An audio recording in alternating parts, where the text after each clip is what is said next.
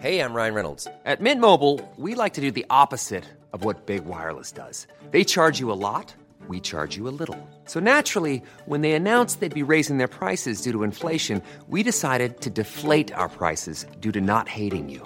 That's right. We're cutting the price of Mint Unlimited from $30 a month to just $15 a month. Give it a try at mintmobile.com/switch. $45 up front for 3 months plus taxes and fees. Promo rate for new customers for limited time. Unlimited more than 40 gigabytes per month. Slows full terms at mintmobile.com.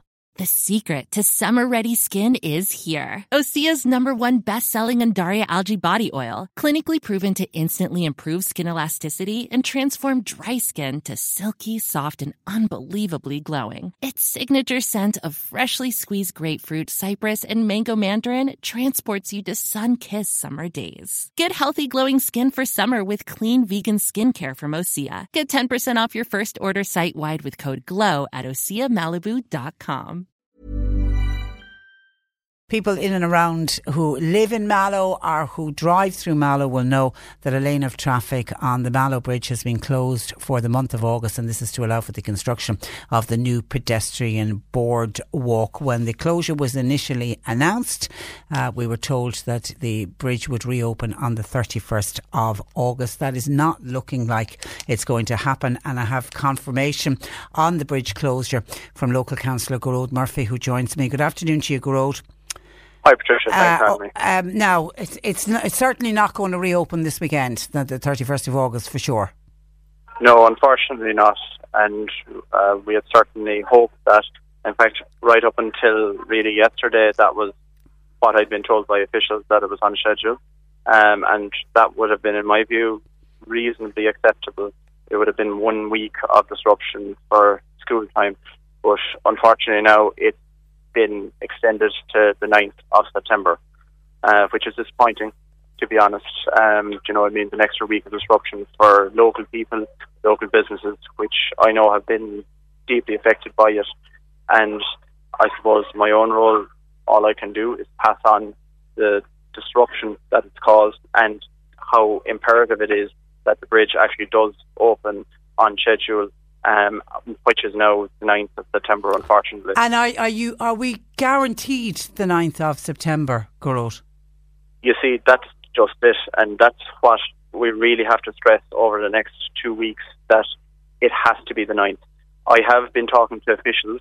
I was talking to one just there in the last hour. He said that there was a high-level meeting between council engineers and the contractor, and it was stressed that it really needs to open on the 9th of September. He said that the contractor did ensure them that it was going to open then, or assure them even, and committed to double shifts if necessary to actually open it on the 9th. Now, I know people have been saying optically that it doesn't look like there's much going on there sometimes. Yeah. But, I raised that actually as well with the officials, and they said that it is, I suppose, a 200-year masonry arch structure, and I suppose the other thing is that it's very important to ensure that there's no disruption to services, etc. And there are a few outside bodies to liaise with, such as the ESB, etc., who were actually on site last weekend. So that's partly to explain maybe why it looks like there hasn't been much going on there. I know that's scant consolation to local people who are being held up by it, but that's basically relaying back what I was told. And the traffic is mayhem, Gearóid, as probably you well know, particularly mornings and evenings. Yeah, it's frustrating, to be honest, from my own perspective, and it's something I actually highlighted myself back in June and July.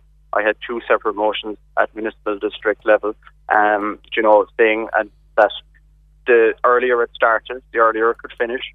And for every week that we delayed back then in the height of the summer, it was a week later that it was going to drag on in September or October. But look, again, I know that's going to be little consolation to the local people who knew themselves, I suppose, that basically the later we started, the later it was going to finish.